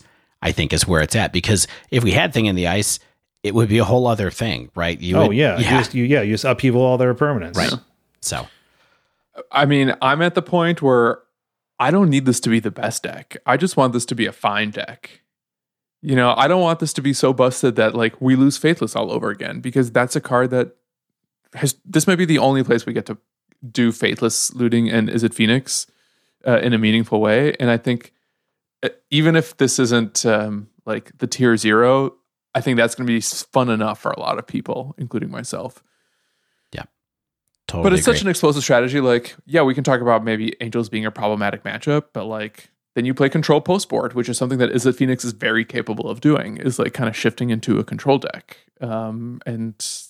And then there's going to be like all the free games that you're just going to demolish Elves, I think, which is like Elves hates Shock. And if we're talking about maybe playing like up to 6 copies of Shock, like that's going to be a fun matchup for the Phoenix player. Yeah. Okay, so we were going to talk about another deck that we're very excited to play, which is Boros Prowess /Magecraft /Wizards in all formats. I think we're going to reassess and talk about that maybe next week in some form, because I think that this is the other deck that coming out of Strixhaven is going to be a thing, and I think it's going to be a thing in Historic and Modern and Pioneer. Sound good, guys? It sounds great. So I think instead what we're going to do is we're going to go to a wind down for the first time in forever and answer some questions from our friends on the internet. We don't need to take a break. We can just dive right in, right? Sure. Yeah, we can wind right in. We're already in the wind down. All right, this is so exciting. I was worried we wouldn't get to do this, but we have like about 10 minutes left, so maybe we can get through a few. First question in the thread is a great one. It's one that I've been thinking about recently. I'll tell you why, but Jacob the Ankles Torn asks, when you have a friend interested in getting into the game of Magic, what's the best way to avoid the feel bad for them in the early stages, especially since they're probably practicing against someone who knows what the crap they're doing? And just as a little bit of background, one of my best friends, with whom I play a lot of Settlers of Catan and Contra 3, never been much of a Magic player, said to me that he's interested in learning. And I was like, okay, well, I'll teach you with some starter decks. I've got Game Night, but I've never taught Magic to anyone. So I'd love to hear if you guys have done that, and any like best practices you may have picked up in the process. Because I always just assume like pick 2 starter decks that are really easy, rather than like giving him one of my modern decks and like teaching him how to navigate that whole morass. Yeah, I think there's a couple different ways you can go with this. It's interesting because, Shane and I had a similar thing happen a while back around cons, where he one day was just like, Dave, I want to get into Magic. And I was like, okay. Yeah, I want, and like that's just a dangerous statement. Just like, I want to understand Magic and play lots of Magic. That's what it means for me. Yeah, and it means different things for different people. Like I knew Shane is like a very completist kind of person. When he gets into something, he's going to get into it, and it happened. Now we have a podcast, and I will say a couple of things really quick. So one thing I think that people do sometimes that maybe is not the best way to actually intro a person is they go grab a box of boosters if it's an enfranchised player, and they go, let's play some Sealed. Right. Sealed is super overwhelming for people who haven't played that much. So I've actually switched over to feeling like products like Game Night and stuff like that, precons, are way better, I think. And specifically, I actually do really like the Game Night product because the decks are actually pretty powerful, and they have 4 of cards. That's what I was gonna ask you, Dave, is like, I think a lot of the intro products don't even have 4 ofs. I think it's like, make a consistent deck that has like a few variables, where it's like, it's easier for someone to understand the plan, I think, a little bit more when it's a deck that is constructed instead of something that's full of a bunch of one-off cards. And so whether you come to that through whatever venue you come through to that, Game Night's just one product that I think does that. But I've had a lot of fun with people doing that. And then you just kind of get to switch cards and stuff like that. They're also single color decks, which I think helps people a little bit for the first like couple of times. And the other thing is, like, honestly, I introduce them to Arena now and say, try out the color challenge, try out some easy events like that, and kind of go from there. Theoretically, Jumpstart is a product that is supposed to do a lot of this work too, which it could. Jumpstart's one of those things that I think is in the middle between like enfranchised player and the randomness that would appeal to someone who is new at the game at the same time. Because I think you'll get a lot of things that are like frustratingly mismatched in Jumpstart sometimes, where I think that the thing that's nice about a monocolor Game Night style deck is they know what they're going to be doing with it after a couple of playthroughs. So that's how I do it as far as product goes. And then the other thing is, like, I play open handed with people a bunch of times, of course, the first couple of times that you do it, and try to just like explain to them why you're doing things, explain to them that you can do instance on their turn and stuff like that. Like, that's one of the biggest hurdles for people, is realizing all the possibilities that open up between instants and sorceries. And that's how I approach it. The stack is hard too. The stack is just hard sometimes. All right, I'm gonna try it. Let you know how it goes. Awesome. Yeah, I mean, just like build consistent decks with 4 creatures, maybe like some instants, some sorceries, and sort of like, I think helping timing is, I think, the first mental hurdle of this game. Like, when you can do certain things. And so, like, probably don't play cards with activated abilities on them. Play like vanilla or like French vanilla style creatures. Like, maybe like have something with haste, so like people can understand what haste is. I think it's just lots of like, and understanding, if you're a good friend, like, I think it takes a long time to know this about a person, is how they learn. Like, do they learn from failure and wanting to overcome that failure? Do they learn by feeling like they're getting it and like succeeding?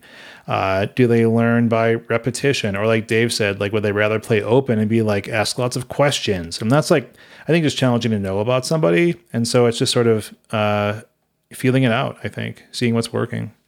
Teaching is hard. Yeah. The question I wanted to get to is Lou, Wasteland Apologist, who asks what we've been doing to combat the MTG fatigue that many people have been feeling throughout the pandemic, because the gathering is not there. I would say start a podcast.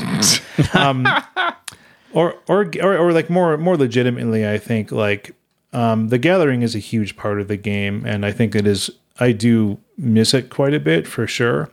But I think we talked about this with like Cave Dan, I think, even a long time ago, and on the Slack and things like that, is part of your community is likely related to Magic the Gathering, whether that's virtually via like a Slack or a Discord or a Reddit or a forum or something like that, right?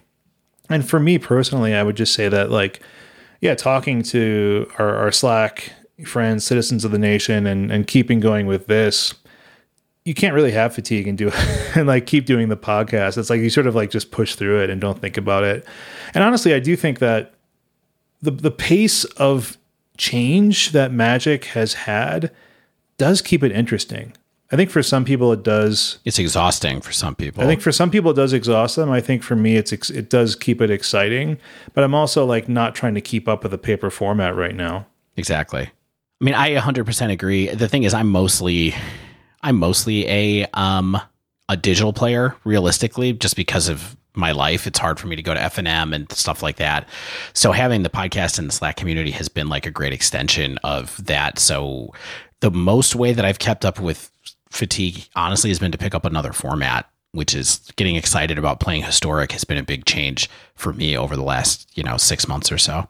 Yeah, I mean, the gamification of the game, like the carrots are different, the interaction's different, the pace is different. Just something new to pay attention to. I was actually thinking about that this morning about like, man, if we had not gotten into Historic and decided to take the plunge, like I just feel like we'd be feeling more burnout. Like, man, what are we going to talk about Modern this week? Like, I think it's true. I think that there's a certain segment of our listeners that would be happier with us if we had just stuck to Modern. But the truth is, like, we kind of had to do it for us.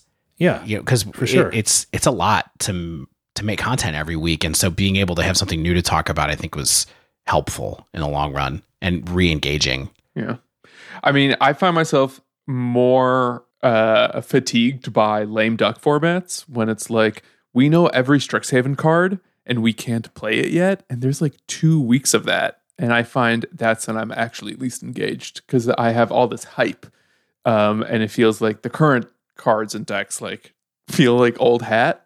Though if Strixhaven wasn't coming out, I don't think I would actually feel this way. I'd just like be building towards something new. Mm-hmm. But now it feels like you can't really build towards something new because everything's about to change. And this next question that you have lined up, Dave, I think it actually kind of relates to my response. So I'll let you ask it first. Yeah, I mean, the next question that we had was from Grant, who said, in the mindset of a casual Spike, would you rather have a wide array of decks you can play to a decent degree or 1 to 2 decks that you can play very well? I think this is a question we come back to lots of times when we talk with people about the podcast, when people think about who they are as Magic players. What do you guys think about that right now? All I'll say is like, that's actually kind of the thing that helps keep me engaged is having a collection of digital or physical cards that lets me try new things out, like at a pretty ongoing clip. Apropos of the podcast, and I've loved MTG Arena Zone, the website, for finding a bunch of weird new decks that people are successful with, which I think is one of the things that like Untapped data isn't as good at, is finding like up and coming strategies or weird brews. But when you have something like MTGA Zone or Goldfish for that matter, like finding new stuff that I happen to have in my collection, just not put together, I think that's one way to keep me excited too. It's kind of funny, Stan, because I remember your goal for this year was like to get really good. And I did. At certain strategies. I mean, I guess you did make Mythic with Elves, so I mean, mission accomplished. He's made it many more times than us at this point. Yeah, unfortunately. I'll tell you my secret one day. I mean, I do like. Do you really think you have a secret, like an actual secret? Yeah, I do. Man. No, you do not. You want to know what it is? I'll just tell you now. Yeah. Just tell me. It's just playing a bunch of Best of One when I'm in the bathroom. My phone's off. My FPS not good enough. So it's weird. Like, I think for the podcast, I'd rather know more strategies decently, just because we're so often talking about matchups and we're so often talking about characteristics of certain decks and like, oh, this deck has a good matchup against this, or like, and like, but actually having a good amount of reps and a good amount of knowledge about that is important to just have a well-rounded view of a format, I think.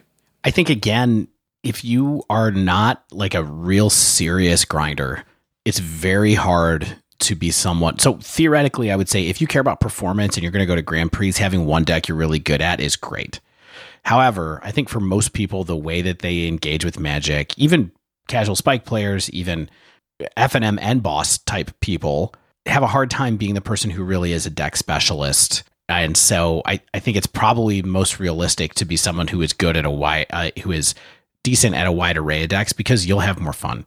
And that's kind of like the bottom line for me, as it's turned out. But also, I think that's just most realistic for people's energy level and everything. I'm so delighted that we were able to answer some questions, and really impressed with how much content we got out in this episode. And we had more, so we have a head start on next week's decks, baby. Yeah, this is, I think, a new bar for us. And we're going to have to do 4 topics in every episode forever. Yep. Until then, that wraps up this week's show. If you haven't yet, make sure you subscribe to our podcast so you get the latest episodes as soon as they come out. And if you use Apple Podcasts, please leave us a rating and review.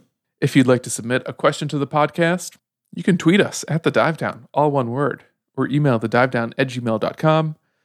You know, we don't talk about this a lot, but even if it doesn't make it onto the show, you can just ask us questions and we'll just tweet you back or email you back. We'll engage. Of course, we chat with people in the Slack, answer questions there. Sometimes, when time allows, we talk about it on air. I say we should come back to this thread from all of our wonderful patrons who gave us so many good questions. We should come back to it next week. We should make ourselves come back to more of these questions next week.